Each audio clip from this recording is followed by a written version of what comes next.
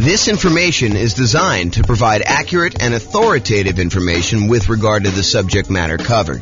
It is offered with the understanding that the presenters are not engaged in rendering legal, accounting, or other professional services. If legal advice or other expert advice is required, the services of a competent professional should be sought. Welcome to the Beaumont Real Estate Investing and Real Estate Financial Planning Podcast.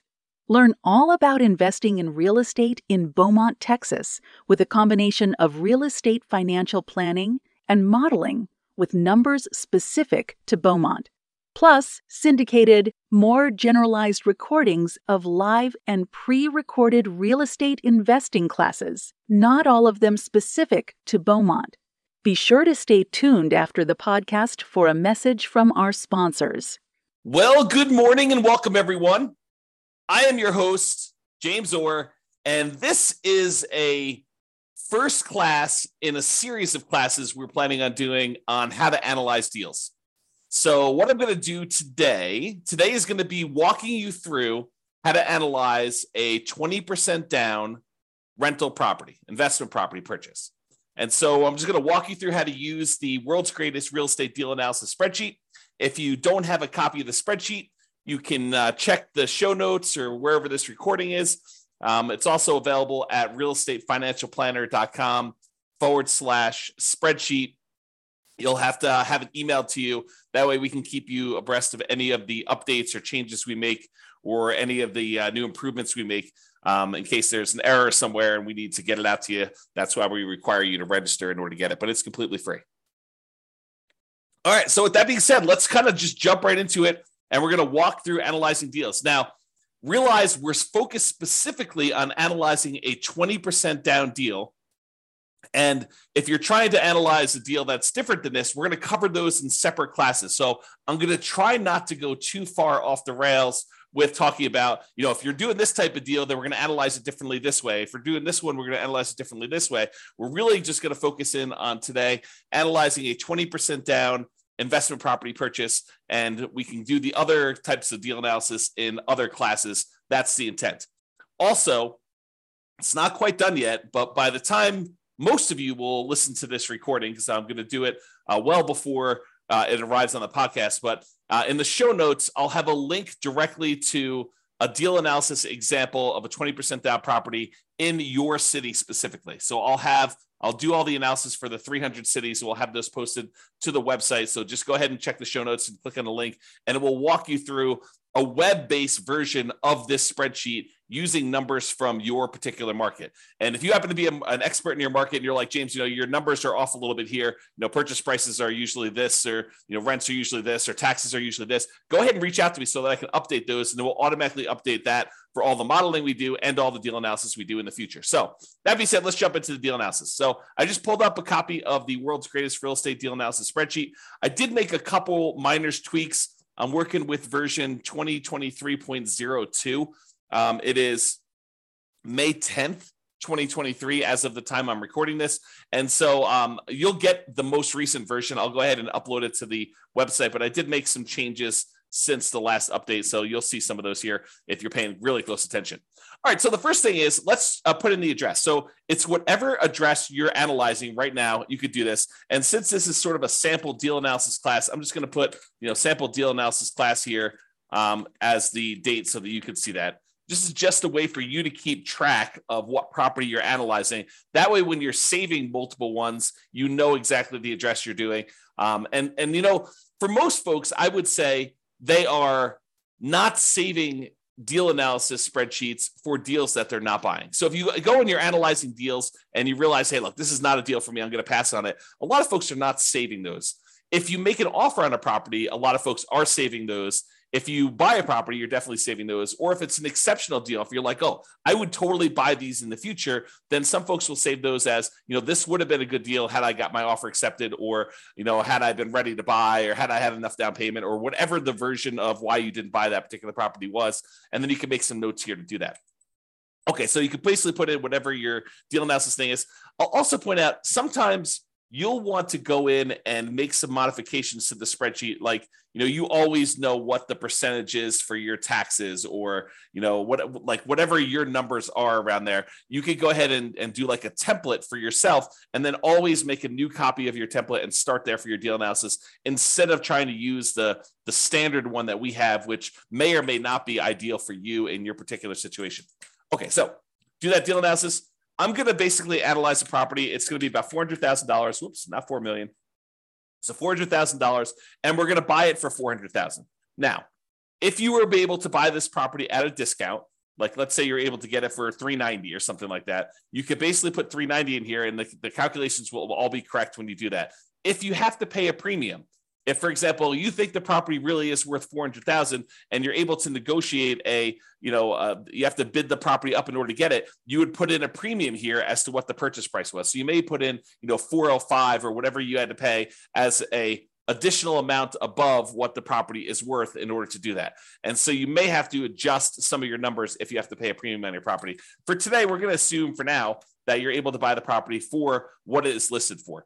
So the property's been sitting on the market for a week or so, and you're not able to go in and negotiate hard because, they're still new on the market and they think that they're going to be able to get their price. And so you're able to make an offer for the exact list price right now. If it's been sitting on the market for a little while, or you're okay, hear no on, getting your offer. If you don't really want it, if it's not that great of a deal, then maybe you decide to come in a little bit light, and you can do that there. In this case, seller concessions are when the seller contributes some money towards your closing costs, and it's negotiated when you make your offer. In this case, we're not able to get the seller to pay us any seller concessions, so I'm going to put 0 in there. But if you were able to get the seller to contribute some money to cover some of your closing costs, you'd put in whatever that number was here in seller concessions, and it would show you.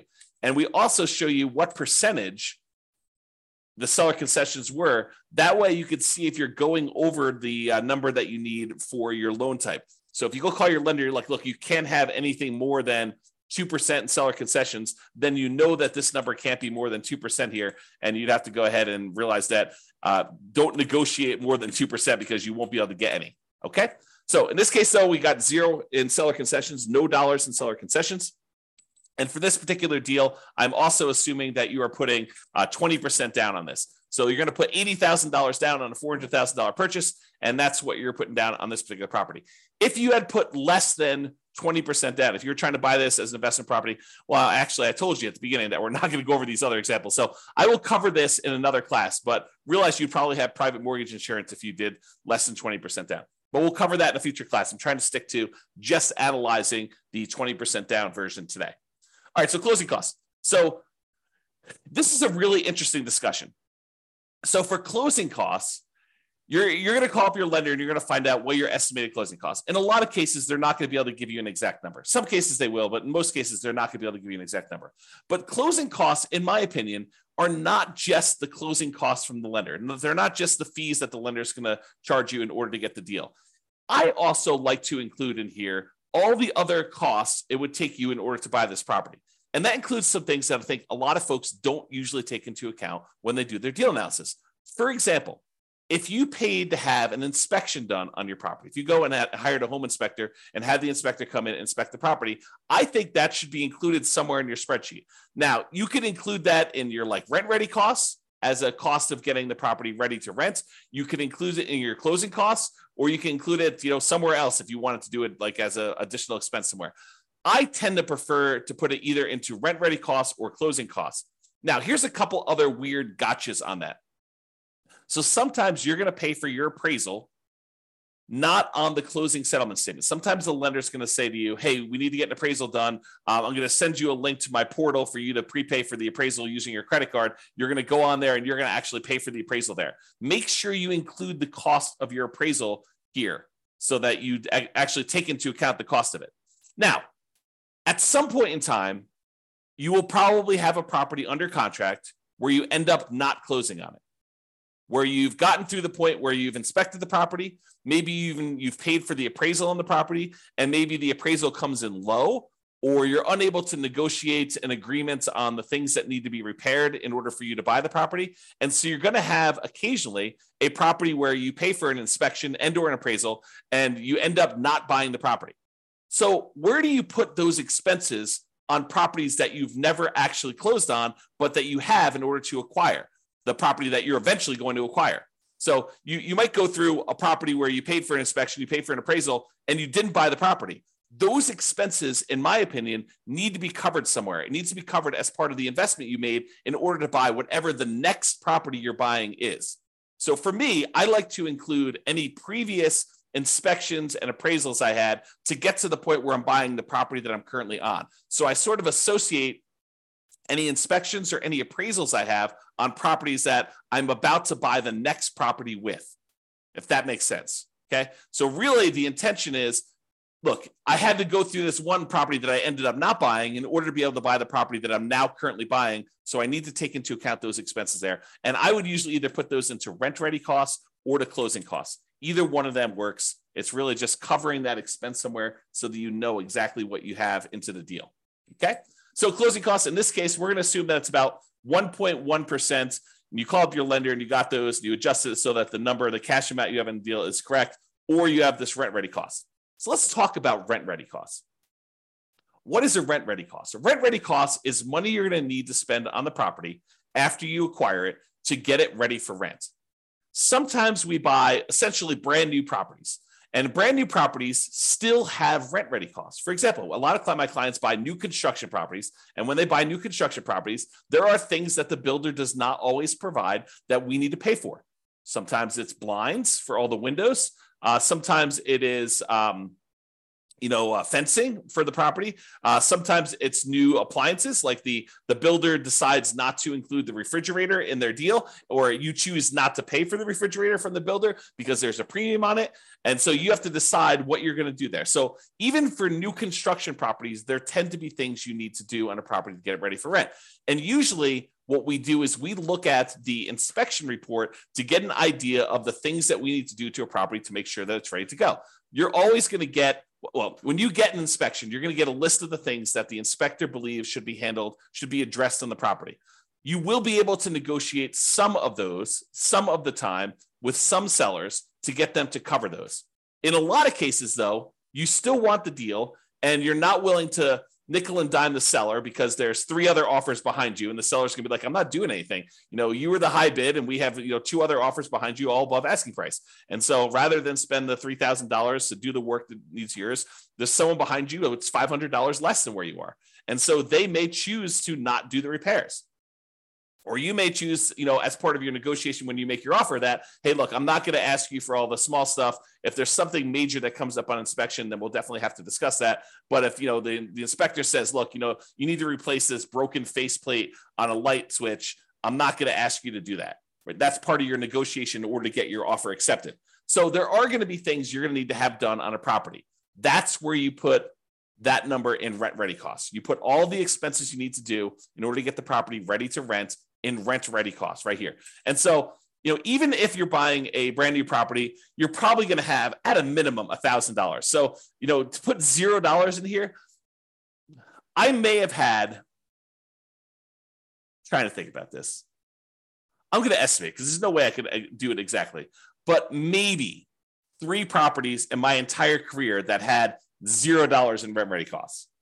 And they were like the exceptional properties where someone lived in a property and every little thing was handled already on the property. It was in perfect condition, better than new, so good that you walk in, you're like, there's literally, I can't spend $1 in here. But that is so rare. In most cases, you're going to have some money that you need to spend on in order to have rent-ready costs. Okay, so rent-ready costs, you put them in there. Now, we're going to go down here in a second. We're going to look at different rents on this property. I'm going to show you what it looks like here. But this would add up if you had cumulative negative cash flow. So let's go ahead and assume for a second that you're only able to get, I don't know, let's call it $2,800 a month of rent on this property. Okay. So now you've got negative cash flow. You put in, we're estimating, it's not true, but we're estimating for this particular property that you have $2,800 a month in rent on it. And you can see from it that you have negative $329 per month in negative cash flow. So what then happens is this calculation, this is actually going to go calculate how much cumulative negative cash flow you have over the entire ownership period of the property. And if you want to see how we do that calculation, I'll go into overrides and we'll show you all what's going on here. So if we go look up the cumulative negative cash flow, just scrolling down until I find it. So here it shows you what the negative cash flow is per year on the property in the first year. So this is showing you that it's negative $3,948 in negative cash flow in the first year on the property. And you could also see here, this is the little spark line. The spark line shows you, the red dot shows you where it's negative, and then you can see where it eventually levels out and you have no negative cash flow on it. Okay. So first year, about negative $4,000. However, in year 2, your mortgage payment stays the same, right? Your principal and interest part of your payment stays the same. Your taxes, they go up a little bit. Your insurance, that goes up a little bit. Your rent on the property goes up a little bit. And so a lot of the expenses on the property, which are tied to our estimate from rent, like vacancy and maintenance and property management, those all go up a little bit. But overall, your cash flow tends to improve because your rent goes up. Let's call it 3%, which is what I think we're using here. But your property, your principal and interest part of your payment remains fixed. And that's the largest part of your expense. So what tends to happen is your cash flow tends to improve over time. In this case, because we had negative cash flow to start with, it becomes less negative. If it was positive, it would become more positive. Okay. So in the first year, we had almost $4,000 negative cash flow. But in year 2, we only had negative $3,310. And in year 3, we only had negative $2,652. And in year 4, we only had negative $1,975. And in year 5, whatever it is, we had negative $1,277. In year, whatever this is now, 6, negative $559. And then by the time we get to this year, year 7, we have $0 negative cash flow. So what the software does is it actually sums up all of these numbers for you and tells you what the total amount, the cumulative total of negative cash flow you have over this entire period until you no longer have negative cash flow. So we estimate that you're not going to have negative cash flow on this property. And what it does is that in order to help you be more conservative in your investment, it says, look, if you're going to have negative cash flow on this property, it is more conservative. It is prudent for you to take the total amount of negative cash flow that you're going to have for owning this property and to set it aside when you buy the property as part of your initial investment. Why do I say it that way? Why do I say that your negative cash flow is part of your initial investment? Because what negative cash flow really is it's deferred down payment. And the easiest way for me to show you this is to show you what happens if you put down more. So we have 20% down right now. If I decide to put 25% down, you can see that the negative cash flow is less. Okay. If I put 30% down, the negative cash flow is less. If I put 35% down, then I have no negative cash flow. So really what negative cash flow is it's saying, look, if you had put 35% down, you wouldn't have negative cash flow at all when you bought this property. But because we're choosing to buy a property with less down payments, we're deferring the down payment that we could have put down up front. Now we're choosing to pay that over time in the form of negative cash flow. Another way of saying it is you could go find a better deal if you could find a better deal. But if you're saying, look, I've gone and I've looked at my marketplace, I've analyzed 100 deals, and this is what deals are in my current marketplace with this interest rate, even if I'm looking for the best deals. Sometimes that happens. You could choose to go to a different market. You could choose to apply some of the 88 strategies we have to improve cash flow. Or you could say, look, based on the criteria that I have, the deals that are available in my marketplace, the interest rate environment that we're in, the rents we're able to get, all of those things say, look, if I put 20% down on this deal, it's going to have negative cash flow. And so really what I have is deferred down payment in the amount of $13,721. Okay. Now, what I want to point out to you is it better for you to put the 20% down or to put aside or to put more down and not have the negative cash flow? So in this case, we would have to have $13,721 set aside to address any negative cash flow we had in a particular marketplace, because in this case, we chose to put 20% down. Okay. So it's $13,721. Let's call it $14,000 just to round up. So if we had put 25% down, we went from $80,000 down payment to $100,000 down payment, which means that we put an additional $20,000 down. We had $14,000 in negative cash flow, or now we can put 25% down and we have $20,000 more and $100,000 down total, and we still have negative cash flow. If we put 35% down, which is about, let's do 34% and see where it is. 34%, 33%. Okay, so 33%. So instead of putting $80,000 down, we could have put $132,000 down and not had negative cash flow. In other words, we could have put $52,000 more down to acquire this property, or we could have set aside $14,000 to address the negative cash flow issue. Would you rather put $52,000 down or put $14,000 more into a savings account to address the negative cash flow issue you have on the property? The choice is yours, right? Because you could have put $52,000 more down, or you could have put $14,000 aside in order to address the negative cash flow. That's the difference, right? That's the difference between putting it up as down payment or setting it aside as deferred down payment in the form of negative cash flow over time. Okay, so let's go back to 20% down. We've had that discussion. So if you had any cumulative negative cash flow, it'll calculate it here, and it will use that as part of your return, because now you have this cumulative negative cash flow in addition to your down payment and your closing costs and your rent ready costs. That becomes part of your investments when we calculate return on investment, because you have to have that money set aside to prudently make this investment in addition to reserves, which we'll talk about here in a minute. All right. Okay. So now it tells you your total amounts that you invest in the property. $80,000 for the down payment, $4,400 for closing costs, about $3,000 in rent ready costs in this example, about $13,721 in cumulative negative cash flow that you've just set aside somewhere in a savings account, maybe with your reserves, where you have those ready, available for the negative cash flow that you inevitably get. I don't want to confuse the issue. However, this is probably not the amount of money that you will need for your negative cash flow, because we do have some cash flow from depreciation. When you buy a rental property, you get tax benefits of owning the rental property. Those tax benefits can be used to look like cash flow, cash flow from depreciation. The tax benefit is called depreciation, so we call it cash flow from depreciation. So you could actually say in each paycheck you get from your job, you say, look, I know at the end of the year, I'm going to get this depreciation benefit by owning this rental property. So instead of actually just waiting to the end of the year for my tax return to be done and getting a refund by overpaying my taxes, what I could do is I could go into my job, my employer, go to HR and tell them, look, I would like to make some adjustments to my exemptions because I know that I'm getting about this amount back on my taxes at the end of the year. So I could adjust my exemptions so that I get more in each paycheck that I could then use to address the negative cash flow on the rental property, or to supplement positive cash flow if you were getting positive cash flow. It doesn't have to be negative. So in this case, it shows you that using the below market rent that we just put in here for this example, that negative $329 in cash flow plus $206 in cash flow from depreciation, which we've estimated based on our effective income tax rate. So you have to put it in here to estimate it. It's based on your actual income tax rate. But in this case, we just use an estimate. You can put whatever your number is here.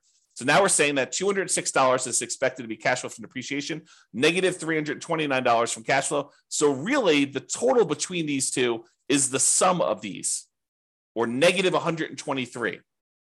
So it's not really negative 329, it's really negative 123. So this is conservative. Okay, that's why we're saying it's more conservative to do it this way, even though really you're not going to have anywhere near that much negative cash flow. It's going to be more like negative $123 a month instead of negative $329 a month because of the tax benefits, the cash flow from depreciation. All right. I think I covered that. So this calculates your mortgage amount. Then you're going to call up and you're going to get your mortgage interest rate from your lender. In this case, since we're putting 20% down, it's probably going to be in the 7% range right now, maybe even a little bit more. All right. So that's going to adjust your cash flow a little bit too. We're going to do a 30-year loan, 360 months. You'd get that from your lender too. If you're going to decide to do a 15-year loan, you'd get that, it'd be 180. In this case, we're doing a 30-year, 7% down, 7% interest rate, 20% down loan to do that. If you had private mortgage insurance, you'd put it here. We're not going to cover that today because you put 20% down and you don't have private mortgage insurance when you put 20% down in the property. Then the income of the property. So I had put this arbitrarily low to have this whole discussion about cumulative negative cash flow. In this case, let's say that rent is $3,200 a month, which means that you're getting a slightly negative cash flow on this particular property as of right now with the current assumptions. Okay, so it's showing you what your negative cash flow is so far, which we're going to make some adjustments here. It's actually going to change a little bit. All right. Vacancy rate. So vacancy rate is not an exact number. And I'll give you an example to prove this to you. let's say you have a property whose rent is really $3,200 a month. That's fair market rent. But let's say you decide you're going to rent this property. You really want to have no vacancy. So you're going to decide to rent this for $1,000 a month. It's supposed to be $3,200 a month, but you're going to decide to rent it for $1,000 a month. Are you going to have a lot of vacancy if you're advertising a property at $1,000 a month? Probably not. Your vacancy is going to be very, very, very, very low if you do that. What if you decide it's a $3,200 a month rental property that you're going to try to get $4,500 a month? Are you likely to have more vacancy then? Sure, you're trying to get above market rent to do that. So really, vacancy is a function of the rent that you charge. And rent is not exact either. In most cases, rent is a small range, right? No two properties are completely identical, and no two people are completely identical. And so rent tends to be this slight range. It could be really $3,100 to $3,300 or $3,000 to $3,400. So there's this range of what rents could actually be. And you might find that one of the things we recommend is you start 60 to 90 days ahead of your current tenant leaving the property. So 90 days before your current lease is up with your current tenant, you approach the tenant, you say, look, rents are going to be this if you renew. Are you going to renew? We need to know because we're going to start marketing the property and we want to get our next tenant lined up before you move out. And so they're like, I don't know what I'm going to do. I'm going to make a decision. So usually within a week or so, they tell you what they're going to do. I plan on renewing. And either they renew and you don't need to worry about anything, or they tell you we're planning on moving out. Great, you're moving out. Now what you do is you go start marketing your property for rent. And what we tend to do is we start at a much higher rent than we think we can get. We're sort of testing the market because we have 60 to 90 days left before we have to find a tenant. So we start at this higher price. We see if we get any calls. You don't get any calls, we drop it a little bit and we keep marketing. Don't get any calls, we drop it a little bit, keep marketing. We start getting one or two calls. Okay, we drop it a little bit until we're finding that sweet spot of testing the higher rent. That way we get the highest possible rent we can get by starting early and testing high price. That's how you do it. So if you do that, if you're starting 60 to 90 days ahead of time and you're testing your rent and you're coming down after marketing it for a week or so, then you should have, over a long period of time, on any given rental period, it could be higher than this, but over a long period of time, your vacancy rate should be about 3%. You can choose to change your dynamics, try to get a higher rent, not start 60 to 90 days ahead of time, and you could have a higher vacancy rate. Or you could say, I'm going to price it as to whatever I believe the market rent is, plus a little premium, start really early, and make it such that vacancy is about 3%. So vacancy is a number that you can't just ask somebody what the vacancy is in a marketplace, because your marketing strategy, your rents, your ability to persuade somebody, your salesmanship, and when talking to a tenant on the phone and getting to the property and how well you maintain your property are all factors in what your own personal vacancy rate will be. Sure, you can use the vacancy rate for a market as a guide as to what we're seeing, but that should help you adjust your other metrics too, not just vacancy. Okay, so I'm going to use 3%. But really, vacancy is a number that you said. I think somewhere between 3 and 5 seems really reasonable for most folks. Property taxes. So for property taxes, you're going to actually look in the MLS or the county's records. You're going to get the property taxes for this particular property. Realize, though, that if you are converting this to a rental, and in some markets, they have homestead exemptions where taxes are artificially low for someone who is living in the property as an owner occupant, or maybe there's a senior tax exemption if there was a senior living there. You can't always use what the taxes are for the property, especially if you're changing the use. If it was an owner occupant property and they were getting some type of homestead exemption, some type of lowering of their tax rate, you can't use what their taxes were. You need to know what the taxes are likely to be for a rental property in your market based on the percentage of the price that you're paying for the property. And then you should estimate it so that you're not artificially putting in here, oh, look, taxes are $1,500. This property cash flows like crazy. But really, when you buy the property, as soon as they reassess the property and they adjust it for you being a non-owner occupant investor owning the property, they're going to go up to $3,000 a year.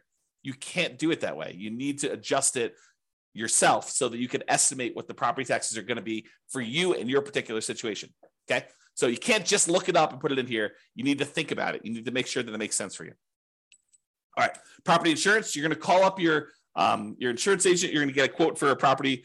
Usually what we do is we get a quote for a property like this.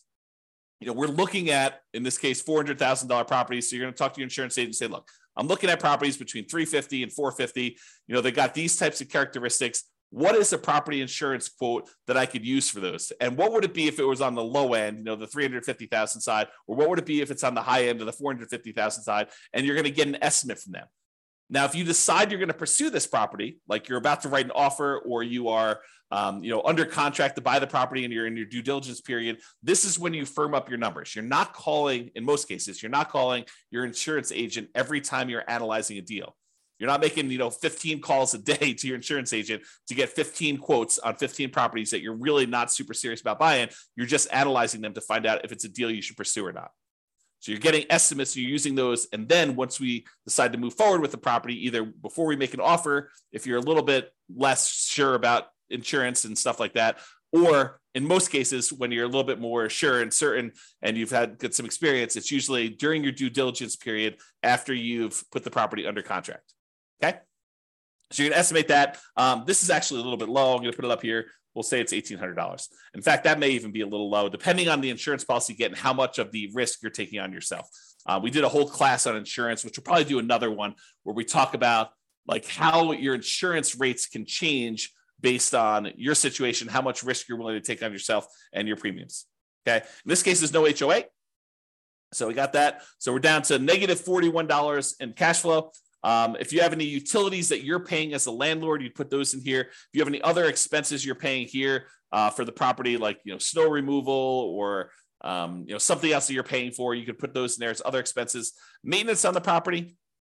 So I separate out maintenance and capital expenses. We have a whole class on how to calculate what number you should put in for CapEx. Some people choose to include it in maintenance, but you'll get a feel for this over time. But part of it is you need to look at the dollar amount that you're doing and make sure that the percentage makes sense to you. So if you figure out, what the maintenance you expect to have on the property, how many on average, plumber calls and electrician calls based on the condition and the age of the property, the effective age of the property. You'd want to estimate this, carpet replacement or flooring replacement on a property between tenant turns, how often that's going to happen. You can estimate all this for maintenance and make sure that your number makes sense there. I'm going to use 10% for this case. I think that's in the ballpark for a lot of properties, especially newer properties. However, if you've got a much older property, this number could be twice that. So just realize that, that this could be a wide-ranging number depending on the quality of your property, and realize that you need to adjust for that. The capital expense number, when you go through the capital expense worksheet, you'll see that this number is usually pretty significant because you should be setting aside money for that roof. It's coming. You're going to need to replace the roof at some point. That you're going to need to replace the furnace. You're going to need to replace the air conditioner. So you got to budget for these things. Those are examples of capital expenses that are coming. And the life cycle of these things generally. And so you could say, look, roofs last about 20 years in my marketplace or whatever it is normal in your marketplace. And so you need to take the price of a roof, adjust for inflation out into the future and say, it's 10 years old now, so I only got 10 more years left on it. Or it's brand new, I got about 20 years left on it, and adjust the price you're paying 20 years in the future with some inflation in there and calculate what you need to set aside. That's the whole CapEx class. Go watch that one for details on how to get this number. All right. And then management. In this case, if we had a professional property manager and they were charging us 10% of gross rents, this would be negative $41 a month. In this particular case, I'm going to say you're managing it yourself, and that significantly changes the cash flow numbers. We went from being negative $41 a month to now we are positive $269 a month, and we no longer have that cumulative negative cash flow thing either because we decided to self-manage. If you're going to hire a professional property manager, put this in here. If you're going to say, look, I actually have some hard costs of doing property management. I need signs, I need lockboxes, I need all that stuff. And you want to set aside a certain number in here. Maybe you decide to put in, not 0.5 there, 0.005. You're like, look, I need to set aside about, probably that's even a little high. Let's do 3.5. So I'm going to set aside, about $130 a month to cover my hard costs of having to manage this property, printing statements, mailing things, the software I use to manage my own properties, the signs, the lock boxes, all that other stuff. I'm going to put a hard cost in here to kind of account for my management costs. I think that's reasonable. If you're going to actually hire a professional property manager, a lot of those costs are going to be covered by them and you can put in the full number. Some people will choose to put 0 in here. I think that's less than ideal, but you should probably put something in there even for your own costs. All right. Then we estimate what the land is worth because when we calculate depreciation, we cannot calculate the value of the land when we calculate our depreciation, it's only the value of the building. So we estimate what the land is. A lot of times you can get this from your CPA, or if you go onto the county website, sometimes they'll tell you what the value of the land is estimated at, and you can then use that as a defensible position for putting in what the land value is, and you can use the rest of your purchase price as the value of the property, which we do automatically in the spreadsheet. So put in whatever land value is. It shows you what the dollar is. If this is a residential property, which if you're renting to people, it probably is. If it's commercial, you put in C here, and that would adjust your depreciation period. In this case, we're using R. And then whatever your estimated effective income tax rate, again, we're estimating your tax benefits. This is not intended to do your taxes for you and tell you what your tax rate is and then be able to show you that. So estimate what your effective income tax rate is. Go look at your last year's tax return and go ahead and use that. If you don't know, go ahead and do it that way. And then you can put in a number here. I think 20% is probably a pretty good number for some folks. I mean, not everybody, but you can do that. All right. So that being said, you put in all your numbers. Now we're ready to do some analysis. We look over here and we can see a bunch of stuff. For the sake of time, because we're running, I don't know, relatively short on time for what I hope to do, I may not cover all the different things. I'll try to go through as many as I can, but we'll kind of see where we end up. So the first thing a lot of folks like to look at is this cash flow one. And we've been talking a little bit about it when we talked about that cumulative negative cash flow thing. But this shows you three numbers. It shows you your monthly cash flow on a property, how much money you're making after all expenses on the property, your monthly cash flow. And it shows you that number right here, $269 a month. It also shows you your estimated cash flow from depreciation, that tax benefit you get by owning this rental property. And then it sums up these two numbers and shows you what we call true cash flow. True cash flow is simply the sum of your monthly cash flow on the property plus the tax benefits you get by owning that property, the cash flow you get from depreciation. It is the true cash flow you would get by owning the rental property. And that happens to be $475 a month if you bought this property with 20% down, okay? Then it uses some of these numbers and some of the other calculations, and we look at what our return is in dollars for the first year. So if you want to see the first year, if we just look at the raw returns, we're making about $12,000 from appreciation. The tendency for property values to go up, we're estimating a 3% appreciation rate, and so we're making about $12,000 from appreciation. Now, this is true whether we are just looking at the dollars for not including reserves, and if we're including 6 months of reserves, or if we're including 12 months of reserves. That's what these three different ones are. This is the total return you're getting in dollars if you have no reserves at all. This is the return in dollars if you have 6 months of reserves, and this is the return in dollars if you have 12 months of reserves. And so it shows you the difference in returns for those calculations. Appreciation is the same for all three, okay? Then cash flow shows you have $3,229 per year in cash flow by buying this property, and that's the same for all three. Then how much you're paying down on the loan, your debt pay down, that's the red bar. $3,251 is how much you're paying down on the loan in the first year on this property. And that's the same. And then that cash flow from depreciation, this number times 12, basically. And it shows you it's $2,473. That's your cash flow from depreciation. Then you have no reserves in the first one, so there's no gray bar, but there is a small gray bar here showing you what the return you're earning on the 6 months of reserves that you set aside. So we assume that if you're going to have 6 months of reserves, you're setting that aside in some type of account where you're earning a return. And for the 6 months one, we use 1% as the default. So you're earning 1%, you have it in some type of savings account. So you're earning $340 per year on setting aside 6 months of reserves.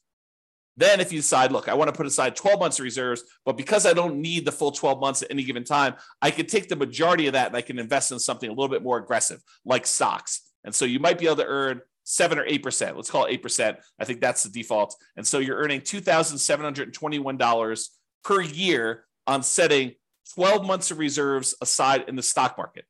Because we're going to set those reserves aside, we're actually going to take into account the return we're earning on those reserves. So it shows you now the total amount in dollars you earned in year one for these three different scenarios. If you're not taking into account reserves, you're earning $20,953. If you put aside 6 months of reserves in a 1% account, you're earning $21,293. And if you do 12 months of reserves, so you're setting those aside in the account at 8%, you're getting $23,674. Okay. So it shows you the dollar amounts of the three different situations.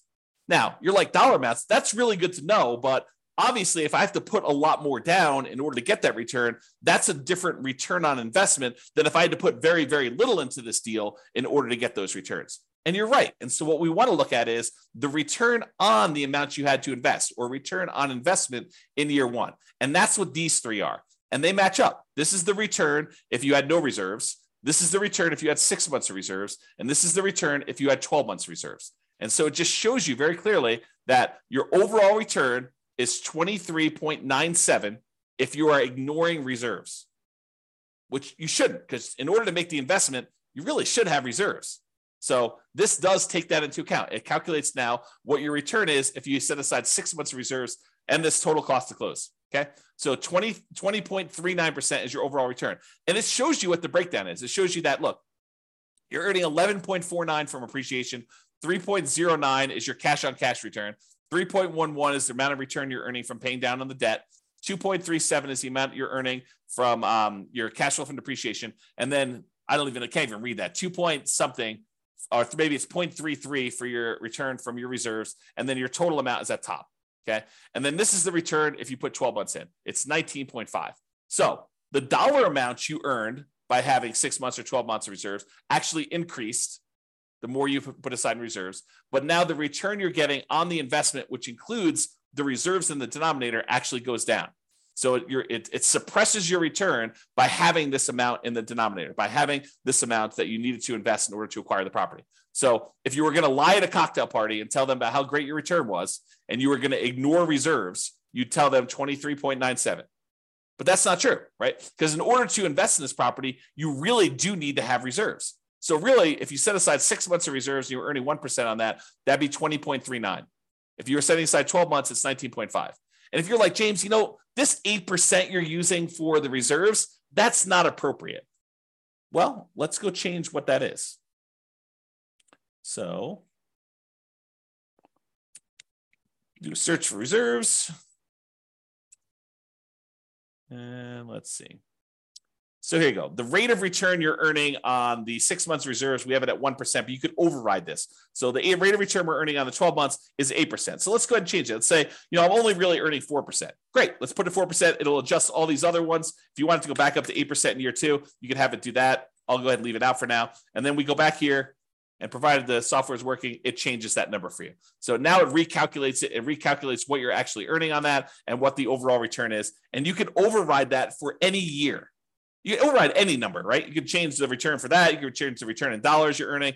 You can do anything you want here and override any of those numbers. That's what all the overrides are for. Okay. Also, the interesting thing about overrides, which we'll cover in a class, probably not soon, but eventually, is because the way it's set up with all these overrides for all these different years, now we could track and see how your investment performs over time. You could put in what your actual appreciation was in year one. You actually put in what your cash flow was in year one. You put in what your actual debt pay down was in year one and your depreciation benefit was in year one. And then we could see how your investment performs because you're using real numbers. So this could be a tool now, not only to do deal analysis when you acquire a property, it could also be your deal analysis over time to keep track of how your investment performs. Okay. And we'll talk about that in another class. All right, so now you're looking at this. And with these three numbers, I think for most people, that's what they're looking at to make a determination as to whether they invest. A lot of times they're looking at cash flow.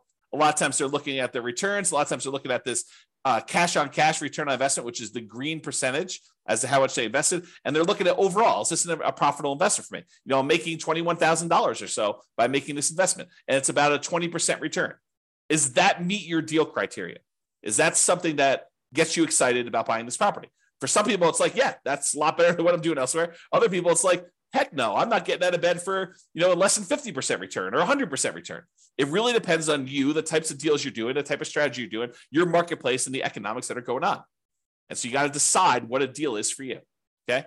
So those are the top three. Let's talk about some other ones. This shows you your returns if you sold the property at this year. So if we look at year 6, you can kind of see the return you're getting is this 3 different returns, but it shows you the range of what they are if you sold the property. And it does take into account the expenses of sale. Your real estate commission going out, your share of closing costs when you sell a property, your depreciation recapture tax, and your capital gains tax rate. So it does take those into account when it calculates your returns when sold. It shows you a simple annualized return on investment number, a compounding return on investment number, or compounding annual growth rate is another way of looking at that, or the internal rate of return if you like those. So it has all three flavors of your return, depending on which one you like, and you can see what the overall return is. And you can see how those diverge over time and what they end up being. Now, you're like, hey, what are you using for the real estate commission going out? Because I'm an agent, I'm only paying half, or, I don't have, I'm not going to have depreciation recapture tax or capital gains tax because of this situation, do 1031 or whatever. Well, we've got the ability to override those as well, right? So you can go look at what those are, and you can say, look, I'm only going to have a real estate license for the next 5 years. So for the next 5 years, it's going to be, 3%. And then after those 5 years, then it's going to go back up to 6%. You can adjust those, and the software will then go do that math for you and show you how it affects your return by doing all that. Okay, so that's why it's designed to do the overrides the way it is. All right, but for now, it's going to be normal. All right, so you can now see all those returns. If you're a cap rate person, you're like, look, James, all this cash on cash is really nice, but I'm really a cap rate guy or gal. I want to see what cap rate is. Great, here's your cap rate. So it shows you cap rate over the first 5 years. It is the gray bar here, 7.19, 7.41, 7.63, 7.86, or 8.1. And this greened one is your cash on cash return on investment. And some people like to look at the differences between those. So they're plotted on the same chart for you if you want to do that. These are the same numbers that are here though, right? So we're showing you the numbers for this return on investment number without the reserves. Okay. So these are more traditional non-reserve based calculations of these. Okay. Now, return on true net equity. So this brings up a discussion about what true net equity is. So true net equity is the amount of equity you would get if you sold the property and walked away. This is after your closing costs, after the real estate commissions, after capital gains taxes, and after your depreciation recapture taxes. Because when you sell a property, you don't get the difference between sale price and the amount you owe. That is, while we call that equity, that's not a real number. It's an imaginary number. Because if you were to go to sell that property, well, you're going to take a little off the top for your real estate commissions. They're going to take a little bit for closing costs. They're going to take a little bit for, your capital gains taxes, and they're going to take a little bit for depreciation recapture. So really what you're left over with is a much smaller number. That's true net equity. It's the amount you walk away with after all those expenses of sale. And if you're thinking about it, don't you want to know what the return you're earning is, how much for appreciation you earn on that amount that you're going to walk away with? Because if you were going to go sell this property, you'd want to know what return you need to beat with that new investment. And so we want to know what the return we're earning on the small amount that's going to remain when we sell the property. And so this shows you all of your returns for appreciation, cash flow, debt pay down, and depreciation, the cash flow from depreciation. And then it shows you the total of all these. So your total return on true net equity in the beginning is pushing, 34% and change. Okay. But over time, your return on true net equity typically goes down because your equity tends to grow, and the returns, even though some of them grow, some of them stay the same, but the returns tend to grow slower than your equity does. And so what happens is it tends to, over time, your return on true net equity tends to decline over time for most of the returns. We'll cover that in another class. Okay. All right. Then these are really easy to cover. I might actually get through this. So these are really easy to cover gross potential income, your gross operating income, your operating expenses, and your NOI, your net operating income. It just shows you your key metrics for year one. If ever you want to see these for any of the other years, it calculates all of them here. So you can go see what right here. Monthly gross potential income shows you that. Monthly gross operating income, annual gross potential and annual gross operating income. Then it calculates a whole bunch of expenses on here, shows you your annual operating expenses and your net operating income on all these. And so you can go look at them. And if you wanted to override any, if you're like, hey, look, my net operating income in year two was this, you can go ahead and use any of the overrides for any of these numbers, honestly. I basically made everything overrideable so that you can override whatever you want. All right, so it does all those. Then your annual non-loan expenses, how much you're putting aside for vacancy, how much you're losing for vacancy, really. Property taxes, what you're paying for that. Insurance, your HOA costs, any utilities you're paying as a landlord, any of these other two expenses, the maintenance you're setting aside for the property, CapEx, if you're setting aside money for CapEx, and then what you're spending on property management. So that's all there showing you for year one. And of course, you can go look at overrides to see any of those other years if you want to as well. And then finally, this equities and cost to access equity. So ignore the dotted lines for a second and just look at the solid lines that are going up to the right. The darker section is your true net equity. It's that one we discussed over here. It's the amount of money you get when you walk away after sale, after taking into account real estate commissions, closing costs, capital gains taxes, and depreciation recapture tax. So it shows you how much dollar amount you'd have for that. So looking over here on the left side, you can see the dollar amount. It's about, I don't know, whatever this is, $60,000 for the amount of money you'd have in your equity, your true net equity. And that tends to increase over time. Now realize your cash out refi equity is how much money you could do a cash out refinance for a loan. And that usually is up to a maximum of 75% loan to value. You can adjust that percentage here. I forget where it is, but you can do a search for it and find it. But it's basically 75%. It's 75% loan to value. So if you did you could go to 85% loan to value on that one. It's going to change this chart and show you now your numbers are much higher. Okay. Let's go back and do the real number though. So 75% loan to value is what it typically is. And then it will show you how much equity you have to get up to that 75% loan to value. And so it shows you this light gray bar, how much cash out refi equity you have on your property. Now, that's all nice and good to know how much in dollars you can have in equity and to see that. What's more interesting though is how much money did you need to spend to get at that equity? What is the cost to access that equity? Because if you're able to pull out $5,000, but it costs you $5,000 in refinance costs in order to get at the $5,000, that's really expensive money. And so these dotted lines show you, they use the scale on the right, but it shows you how much it costs you to get at that money. So for example, the cost to access true net equity is about 45% of the equity you have in there. Because real estate commissions are large, closing costs are large, your capital gains are large over time, your cash flow from your depreciation recapture taxes are large over time, that those are very large expenses for the amount of money you get out. And so you can see that those, while they decrease over time, or this is over 20 years, you can see that they decrease. They're relatively expensive. It's relatively expensive for you to pay all those costs to get out of the property. And so this is a percentage of the amount you're getting back that it costs you to get those. Okay. And then this other dashed line shows you the cost to access your cash out refi equity. It's zero at the beginning because you don't have any money you can access.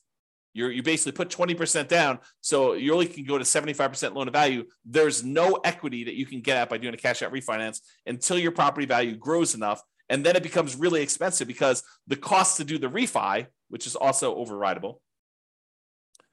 Let's see, cost to access true net equity. Yeah, the cost to cash out refi percentage. So this is the percentage of the loan that you're doing. So you can adjust whatever this is. We're using 1.5% for like all your costs to do a refi on a loan. Okay, so you can go see what that is, but the cost to access the equity is really high. You're spending a lot of money on that refinance in order to get very small amount back out, and then it drastically reduces over time until it gets down to it's very, very small once you have a lot of equity in the property. Okay, so this is it. This is the analysis we've done to cover a 20% down investment property purchase. Hopefully this helps you understand sort of the framework and how we do all this analysis and how it all works. We will cover how to analyze future deals. We'll cover everything from 25% down investment property to 100% down investment property. We'll do 5% down Nomad. I'll probably end up doing some creative financing stuff in here. We'll just go through a lot of different analysis so that you could see how this changes when you analyze different types of deals and how we look at these things and how the assumptions vary. That's all I got for you. I see we have no questions. Thank you all for coming live, everybody. We don't always have people on live, but thank you all for coming and have a great day. Bye-bye for now. With home prices up, mortgage interest rates up, and rents up, but not quite enough to counteract the higher prices and interest rates. Cash flow on rental properties in Beaumont is harder than ever. Book a call with the Real Estate Financial Planner to apply our proprietary 88 strategies to improve cash flow on your rentals. See the show notes for a link to schedule your call and improve your cash flow today. If you're a real estate agent, lender, or professional in Beaumont that wants to help our real estate investor listeners, consider reaching out to learn about collaboration opportunities with this podcast. We'd love to add more value to our listeners by having you assist our investors buy, sell, and finance their real estate investments. See the show notes to schedule a call to discuss collaboration opportunities.